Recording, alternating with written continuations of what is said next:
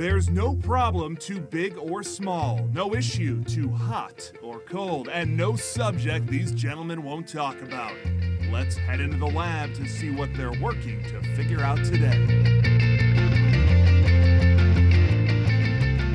Welcome to Figure It Out. This is George Grumbacher, and we've got an awesome show for you coming up. This week, Centauri and I were joined by Brian Moore.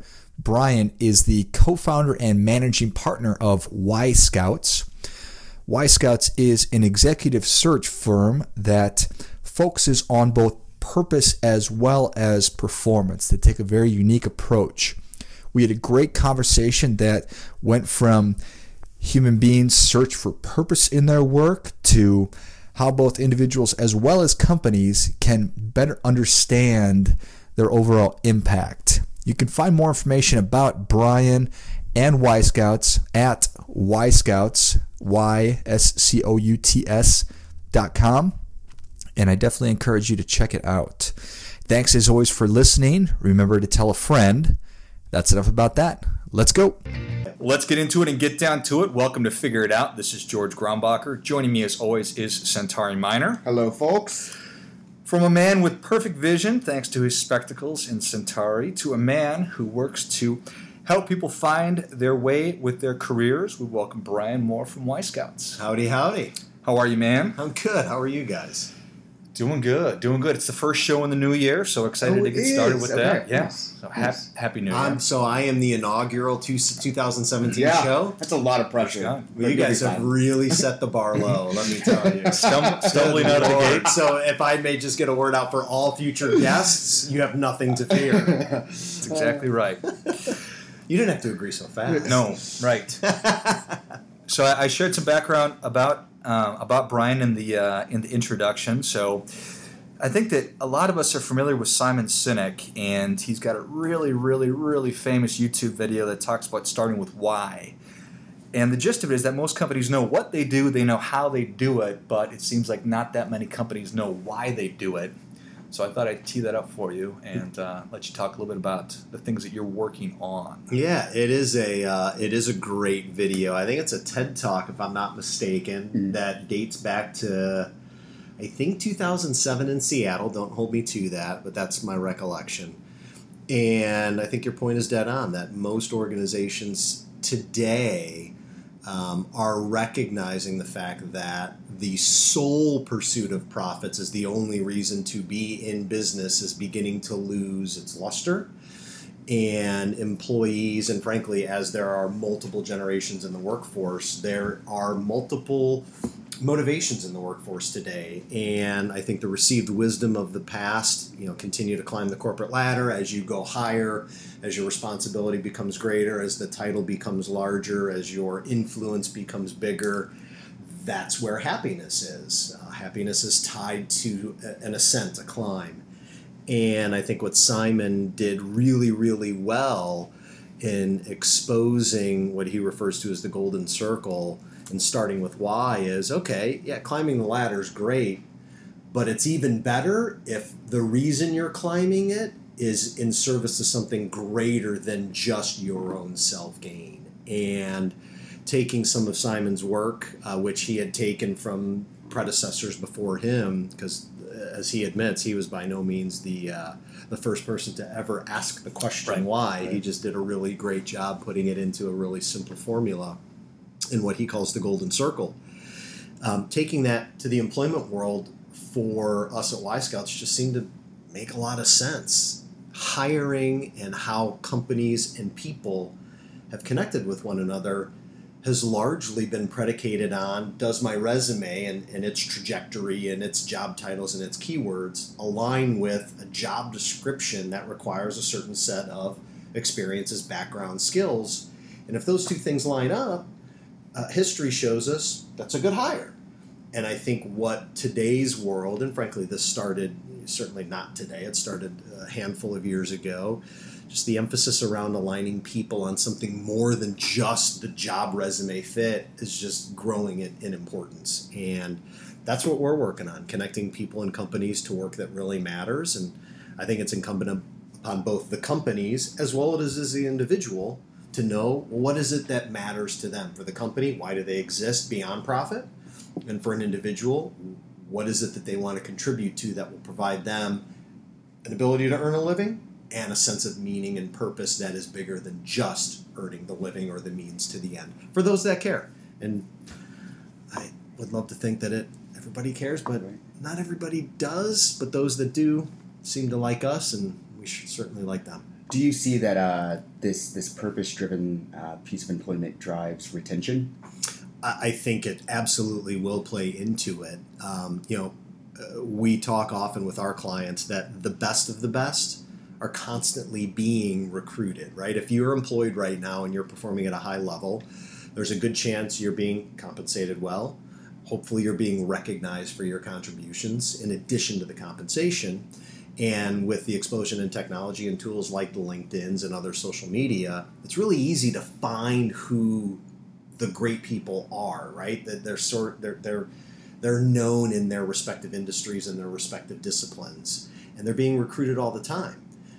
What's going to draw them away? Well, a lot of external factors: next title, bigger comp package, shorter commute, whatever it is. There are motivations that will draw people away. However, if I'm a star performer, a great player, I'm in a place where I'm being compensated fairly, I'm being recognized adequately, and the work that I do is work that matters to me, it's meaningful, my lure to go somewhere else just to pursue an externality like a paycheck, not that chasing money is a bad thing, No. but I think the ability to retain, if there's meaning and purpose there, to me adds an unspoken strength in terms of retention. So yes, I think it plays big time. I really do.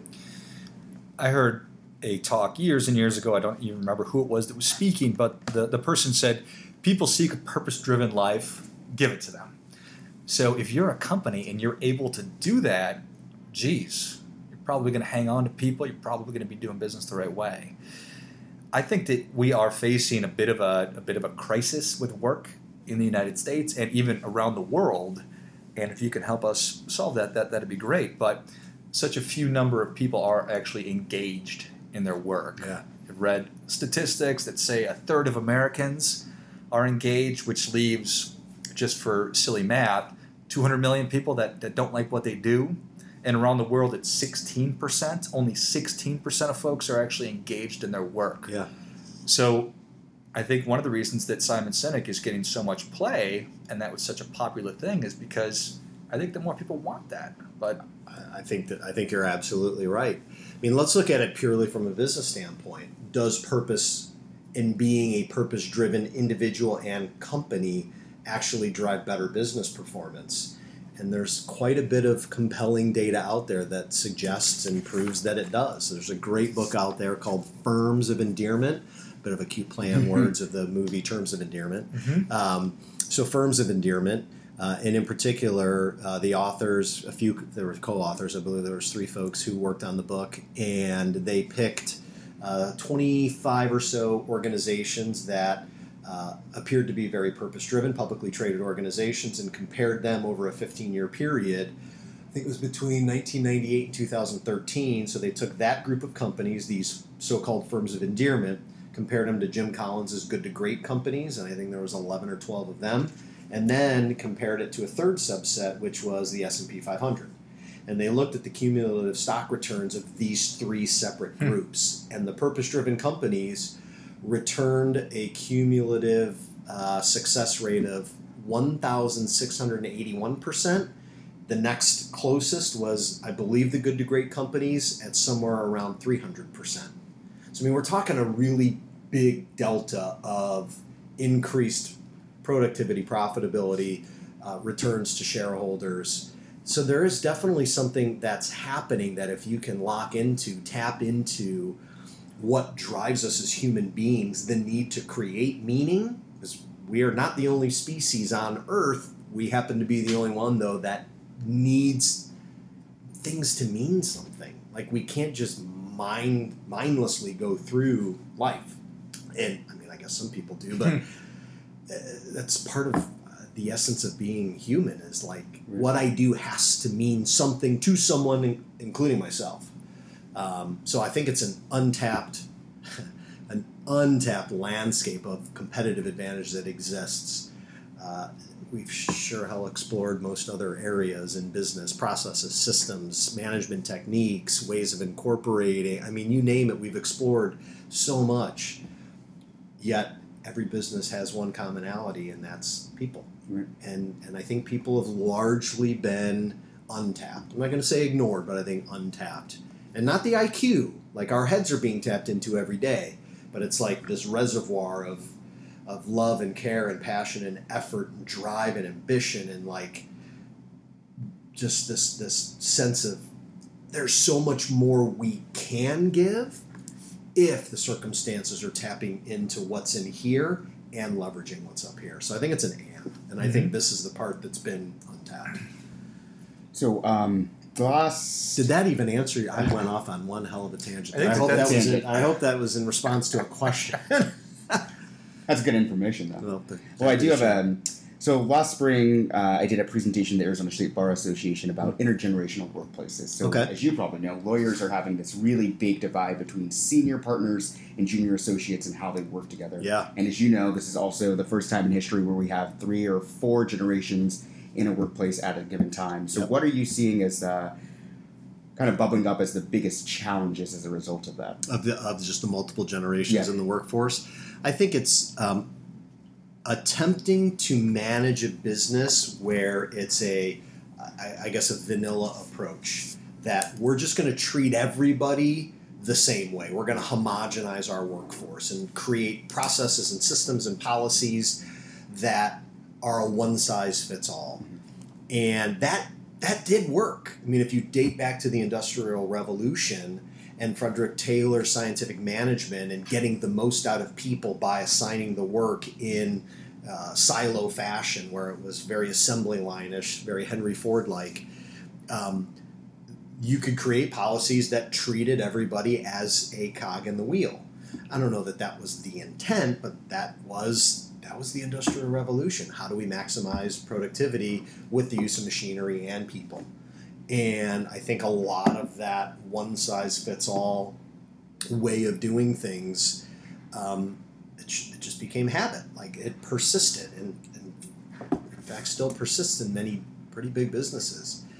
With multiple generations, whether it's a law firm, a hospital, or a small services business, if you have groups of individuals from different generations, they have different motivations, they have different lifestyle choices, they have different needs, they have different expectations around what their work is going to look like. And so to treat everyone the same, I think, is what needs to change, and begin treating everyone the way they want to be treated without creating just absolute chaos. I think there's a way to do both. So for the listeners who have or are in those businesses, especially in managerial roles, what advice would you give them about managing across generations? I think the best thing anyone can do, if you're in a leadership role and you have responsibility of managing multiple people and they happen to fall into multiple generations, is pretty simple. Sit down with each one of them, get to know them as a human being, not as the accounts receivable specialist or whatever their job is.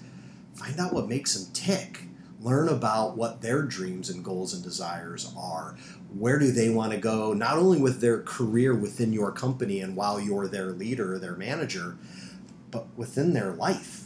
And if you can begin to simply engage them and understand the things that matter most to them, you can begin orienting how you work with them in a way that, as best you can, shows them, demonstrates to them that you're trying to help them get to where they ultimately are desiring to go. And that may mean higher up across your organization, or someday it may mean out of it. But you trying to hold them against their will doesn't work.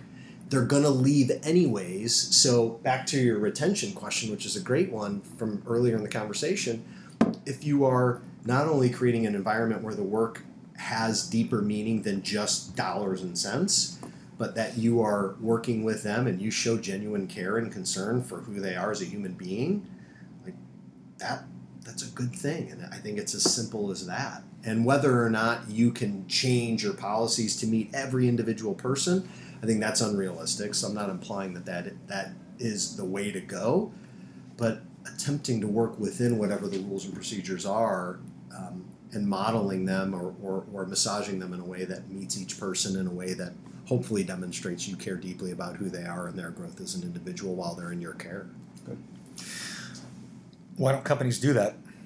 It's because it's hard. Mm-hmm. It's just really hard.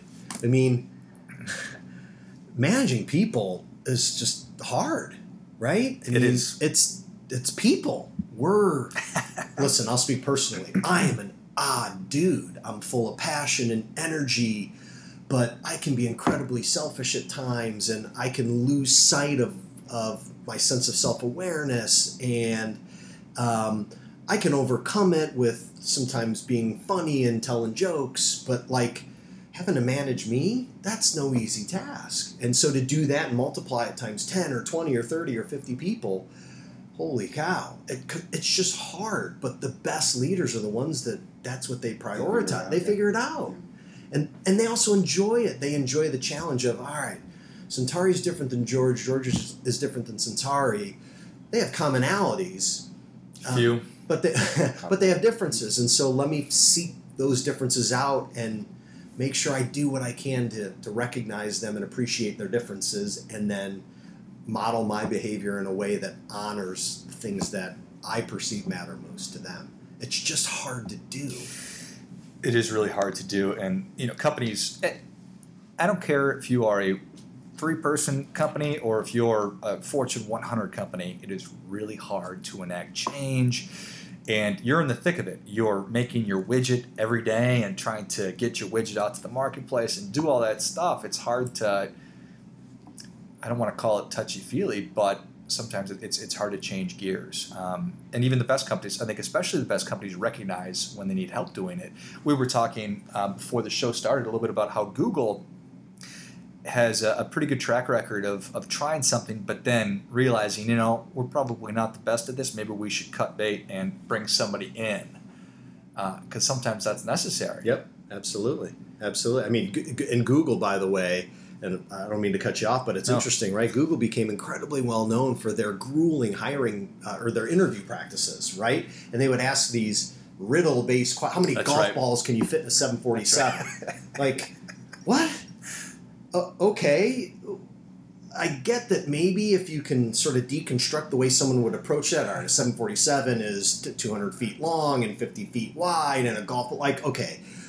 But at the end of the day, what they realized after doing interesting experimental things like that is the correlation between those who could answer it in a way that demonstrated IQ had almost no correlation to job performance. Right. So Laszlo, in Work Rules, his book, and I think it happened before that, was very out front and transparent about these really interesting riddle-based things we tried didn't impact performance. It didn't correlate to performance. So what we learned from that, and what did, was when we sat down with a candidate, having the candidate meet with multiple people.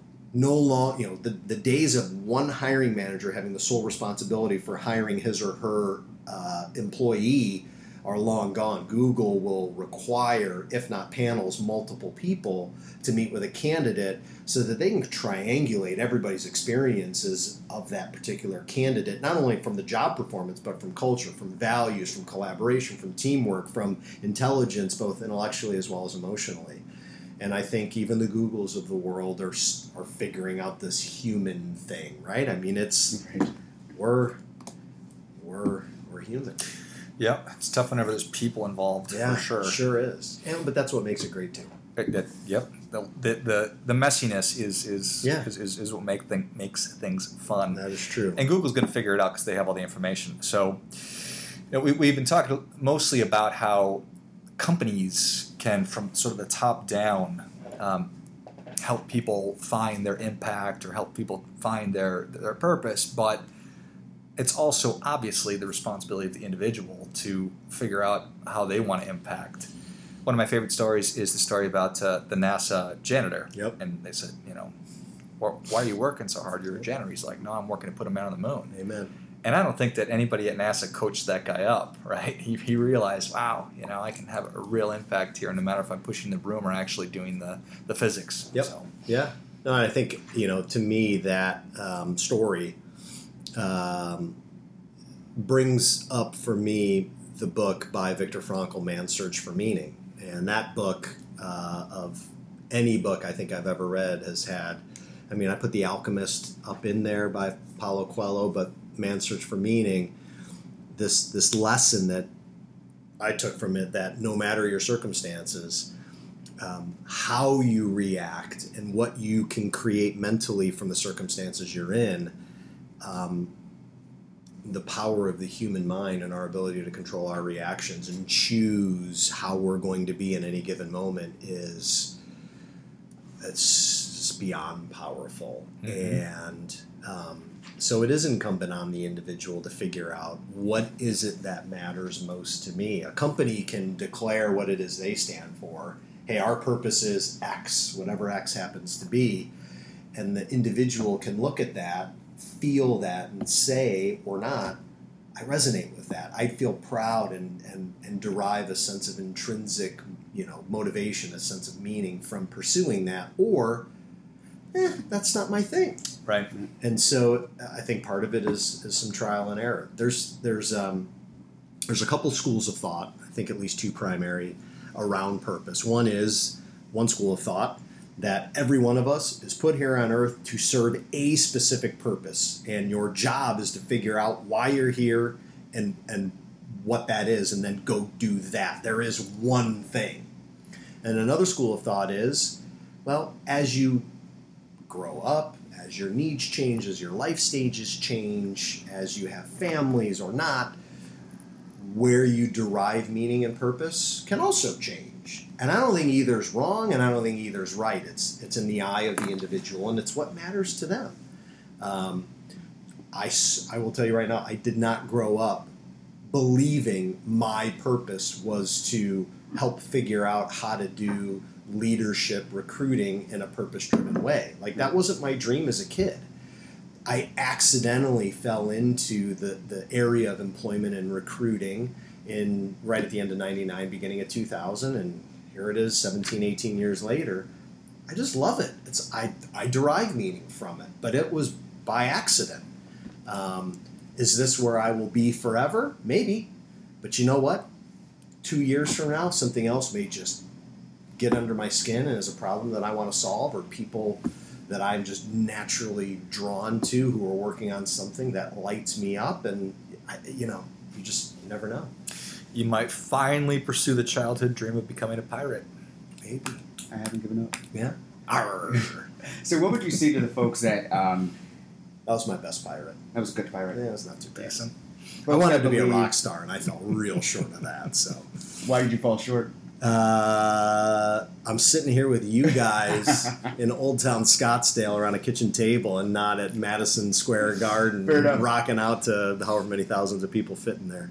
So, what are your thoughts on the folks that would say it's quite the privilege of the educated, of the well-to-do, to have this time on their hands, or even the thought process to pursue their passion?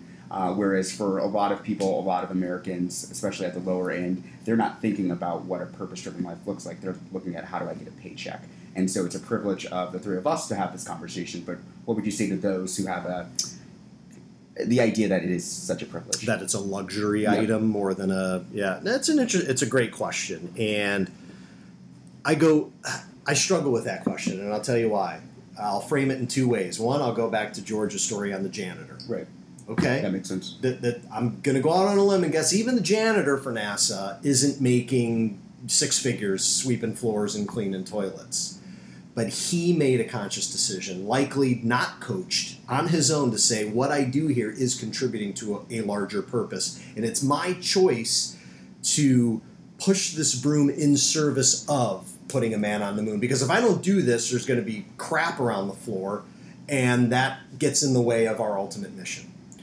On the flip side, I'll use Maslow's hierarchy and say, if at the base level, your bare minimum needs of food, water, safety, shelter aren't being met, to look at the top of the pyramid of Maslow's hierarchy and see self-actualization in this purpose-driven life, that's a big delta, right? Like, if you can't even feed your family, clothe them in a way so it's hard. I'm not going to play judge or jury and say that it is or isn't a luxury item. I think it's a matter of perspective of the individual and how they choose to be in each moment of their work is truly on them. I've as we all have, I've gone to the grocery store and I've checked out, and there's one of the clerks who's checking you out who just goes out of their way to brighten your day. Like their opportunity to create meaning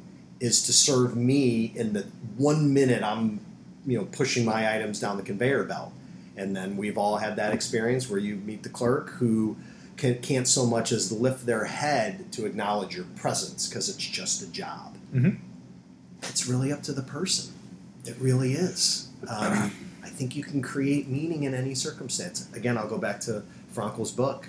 He was in a concentration camp watching friends and family and fellow Jews being slaughtered by the hundreds of thousands and totaled up to 6 million, and he created a sense of purpose and meaning in that environment. We can all take something from that. Would certainly hope so. Purpose is a tricky thing, and when you were talking about you need to go find your one purpose, what came into my mind is we need to go find your soulmate. And the odds of that happening are infinitesimal. So I hope for everyone that they're able to find their purpose. But I'm more of the school that you should search for your impact first. Find something that you can do well. Get good at it. And odds are, once you get really good at something, it'll turn into purposeful work. It certainly can. Because I think that if we keep telling anybody, but if we tell a young person, find your purpose, well, that's going to be pretty tough. When I'm 20, 22 years old, and now I got $100,000 of student loans, I got to find a job to start paying my bills, and I'm supposed to be finding my purpose, I'm probably not going to be real happy if I'm in a job that I don't necessarily like. Yeah, absolutely. I think I have phrased it this way, and I love where you're going with this, is that when I was a kid, I, like all of us, we were asked by our parents and all the bigger people when we were little is, Brian, what do you want to be when you grow up? Right? Teachers asked, or parents asked, what do you want to be? And the emphasis was always on, shit, I got to be something. Do I want to be a doctor? Do I want to be a lawyer? Like, we had to pick a profession. Right. I think a simple twist of the question can reframe everything, and that is, what do you want to be a part of? Mm-hmm. And if you simply just alter the question a little bit, like, okay, what do I want to be a part of? Well, there's lots of things that I could see myself really finding meaning and satisfaction from being a part of. Then it's less about choosing the profession and more about choosing the problem that I want to work on, the opportunity that I'm like whatever it is. And it becomes, I think, more outcome focused than choosing your role in the company focused. I mean, clearly you have a role to play, and we all have strengths and gifts and things that we should develop and become great at. But yeah, I agree with you. I think asking a young person, regardless of age, hell, even asking an old person, you need to go find your purpose. Okay, well, how do I do that? Because your way of figuring it out is likely going to be different from mine, and it's likely going to be different from yours. Because we all have different life experiences, and the things that strike us as interesting and worthy are just different. You guys care about different things than I do, and some things we care similarly about. But again, back to that's what makes us human. And so if you can align with a group of people who all share a common care, concern, passion for something to be a part of, that to me is, you can get a group of people together with a shared vision, a shared commitment to an outcome of doing something. That's pretty cool. So I'm given the nature of your work, you probably have a pretty good higher level view or lens on the labor industry in the United States in general. Tell me about, I saw this article recently that I actually loved on telling people that coding is the silver bullet is really, really detrimental to the society. Well, here, I love that you brought this up. So before Y Scouts, I worked at a job board. And I remember the nursing shortage that was happening here in Phoenix in like 2000, let's say from 2002 to 2010. Like, there weren't enough nurses. And I remember all of the advertising that was happening, not only the hospitals, but the schools. Like, come be a nurse because it's guaranteed $79,000 salary when you graduate. And so you had this rush of people, men and women. Like, wow, I go for however many years of school, I become a nurse, and I'm guaranteed $80,000 a year. So you had a whole bunch of people get into it, some of which don't give a shit about taking care of people. It's kind of an important element in nursing. Especially nursing. Right? Yeah, that is your job. So coding, do we need more coders and programmers and people who can make technology do amazing things? Yeah. But only the right ones. The ones who like look at that and do it because they look at it as, wow, I can help be a part of X. If the motivation is, and this is just my bias, if the motivation is I can be a coder and I'm guaranteed $120,000, you're choosing a means to an end, and you're going to desire some work-life balance, because work is work to provide you what you need to go enjoy life. And my bias is I don't buy any of that crap. I think your life is your life. And if what you do to earn money, because we all need to earn a living, at least those of us that don't have trust funds and inheritances, you got to work. And to do work that somehow creates separation between who you are at home and who you have to be when you leave home, to me is just an utter waste of energy. Mm-hmm. The minute I stopped pretending to be someone different at work than I was at home, it's like a weight's lifted. Like, I can be the same wacko, weirdo, humorous, funny, passionate guy at work that I am at home. Right. And in order to do that, I need to be in a place and with a group of people and pursuing something that matters to me that allows me to do that. So I intentionally chose this. Right. One of the things that came out of the intergenerational workplaces conversation is that more so people my age, the millennials, are not looking at work-life balance, but looking at it's a seamless mix. So you weave in and out of work and life, and it should just be one thing rather than switching between the two. I totally agree, right? I mean, we're all walking around with these things. Right. Most work can be done from just about anywhere there's Wi-Fi and cell coverage. Most work. Right. I realize there's some jobs that require you to be in a certain place between a certain period of time. I get it. Like nursing. Right. Like nursing, yeah. It's hard to nurse out. Although there are a lot of telemedicine companies popping up, right? It's happening. Yeah. But I take it all back. No, but you're right. Like, if you're in a hospital, there will be a day where your nurse will just pop up on a screen. Right. And that day's probably here already. Thankfully, I haven't had to spend much time in hospitals. But I don't know if I have to be in a hospital. I want someone coming to the bedside and, like, treating me like a human, and I want to interact with another human because I'm in a vulnerable place. I'm likely ailing from something. I need some compassion, some empathy, some love, some care, and I don't want it from a screen. I want it from a human. And one of the last things I wanted to ask you about on my end was looking at the pipeline of your workforce or the workforce in general.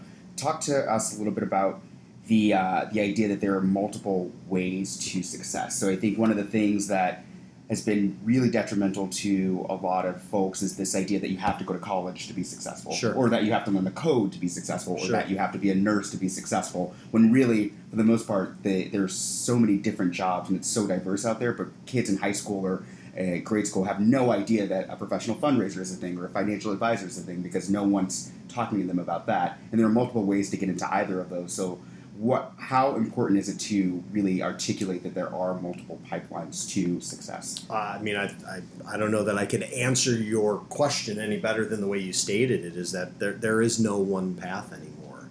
I think that received wisdom of there is a way society operates and works, and if you don't follow that path, your probability for success decreases greatly. I think God bless millennials and Gen Y and Z and whatever they're called, like younger minds are looking at their parents or older siblings or grandparents, and just they pay attention. Like, our company didn't treat them so well, so I'm going to go follow that path so that I can get treated like that when the shit hits the fan. Like, humans are pretty observant and wise, and so I think recognizing that there isn't just one way. You don't have to go to college to be successful. Does it up your chances of success? Absolutely. Yeah, maybe it does in certain circles. If you're going to be the best janitor in the world, do you have to go to college? No. Will it help you become a better janitor? Maybe. If you're going to be a doctor, I prefer you to go to college and medical school and pass the legally. Yeah, right. I mean, so there. Yeah. So I think it depends. There isn't one route anymore. It's your route, and your route's different than mine. So for the person that's listening out there, the small minority that is not necessarily in a career where what we've been talking about is matching what they're feeling, what advice would you give to them? Well, I would ask them, or I would share with them, take a step back and look at the environment that they're in, the people they're with, and the work that's being done, and ask what really about all of this is not feeling right.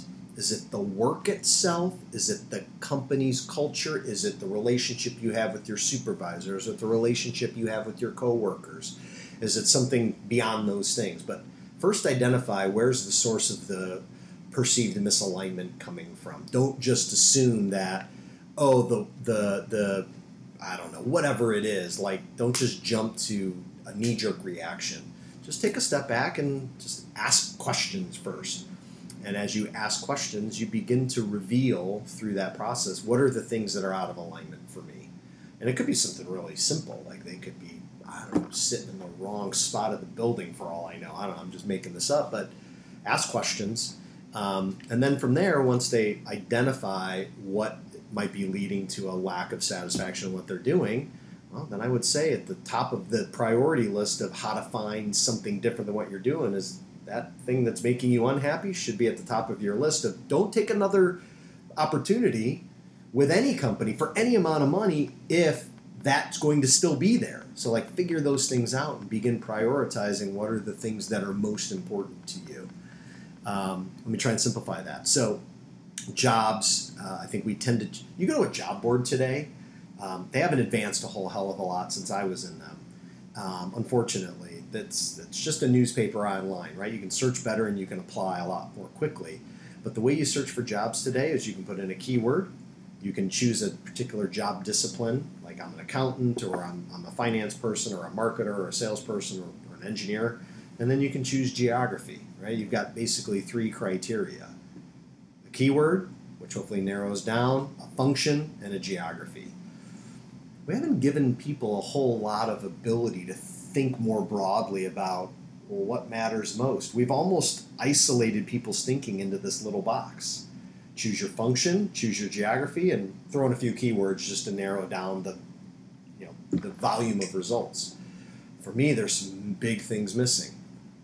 What's the company's mission? What's its purpose? How does it behave? What are its core values? Who are the types of people that thrive there? I think these are the things that you rarely look for on the front end. And they're things you start to ask, if ever, after you've already applied for a job and you've begun doing the dance with your future potential employer on a lot of the externality things and just glaze right over the internality or the internal things that I think really can accelerate happiness and success. Right.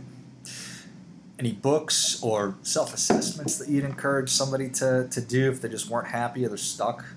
God, there's a lot. We talked about The Alchemist. Yeah, I talked about The Alchemist. That's kind of big picture stuff. Yeah. I mean, on a smaller level, so I've got a good friend here in town. His name's Louis Efron. Louis has been in the purpose space for a long, long time. And Louis wrote a book about 1.5 years ago called How to Find a Job, Career, and Life You Love. And in it are a variety of assessments or quizzes, assessments, whatever you want to call it, just practical guides and questions you can ask yourself that begin to reveal things that are contributing to your overall sense of well-being and things that might be subtracting from your overall sense of well-being. So I think that's a great one to dive into. He's launching a second book here, I think in May, called Purpose Meets Execution, which is more focused on the organization as opposed to the individual. Nice. Yeah, that's a broad question. It is. So let's sit on the other side of the table. If you are president of a company, listening to this, and you say, "Gosh, I don't think that this is I don't think I have a purpose-driven company. How do I get started with that?" Well, I would argue that every company does, but here's the difference. So, purpose, for all of its buzz that it has right now, I think because of its buzz, has sort of been for some thrown into it's just fuzzy culture, rah crap. Okay, maybe so. However, there was a company who made this table. It's a table. Like, it's a nice table, but it's just a table. There's lots of other tables just like this. And it is a very nice table. It's It's a gorgeous table. It's a beautiful table. But the person who made this table may not derive or the president of the company who made this table may not be able to communicate a message to his or her team and say, guys, gals, the tables we make change the world. Because, I don't know, this table's really not changing the world. However, in the absence of this external save the world, change the world kind of purpose, there is a purpose that president or CEO or founder has complete control over and isn't bullshit no matter how much lipstick you feel like you're putting on the pig. And that is that as a leader, whether you're a leader of a small team or a big company, how you choose to engage with, care for, and develop the people entrusted to you as you being the leader, your team, I don't know that there's a more noble purpose than how you take care of your people to help them become the best of who they can be. Helping them develop, helping them learn, helping them grow, helping them have better relationships with their family, with their friends, with the customers. I mean, you can impact lives right underneath your nose. That's a pretty noble damn purpose. To help people be the best they can be. And as a result, they'll probably make really kick-ass tables, which won't change the world, but the people who made it are going to be better people for it. And I don't think that side of the purpose coin gets the attention it deserves. I think purpose has been unfairly and perhaps rightly, because of just the way it's been sort of put up on this pedestal, that every company needs to have this bat signal that they're changing the world. No, you don't. You could do the most mindless, commodity-driven. You may be in something that just doesn't. And there are plenty of companies out there that aren't changing the world. In fact, there's more that aren't than are. No doubt. So the ones who aren't, that's okay. You know what you can do? You can change the world for your teammates. Mm-hmm. That you can do. Whether they're there for a week, a month, or their whole careers, you can help them change their lives for the better. To me, that's a huge part of being a purpose-driven leader. 100% agree. 100% agree. It's not necessarily the big things. It's the little things that make life, and the interactions we have with those people around us, our coworkers, our loved ones, and there's the ability to have an impact in anything that we do. So that's awesome. Yeah. Centauri, what did we forget to talk about today? That's all the questions I had. This is wonderful. Awesome. As our time is drawn to a close, what else do you want to get off your chest, sir? I'm getting old, man, so this has nothing to do with the topic of what we were talking about, but I think I shared this with Centauri. Nothing screams you're aging like having to have knee surgery as a result of tearing your meniscus in half stretching after a workout.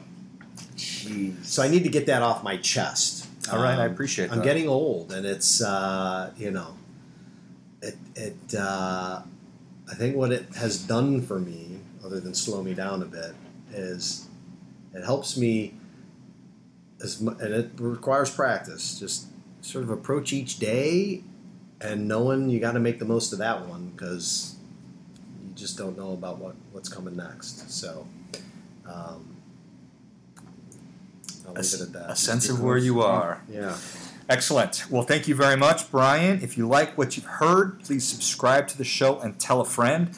And as always, keep questioning because the struggle is real.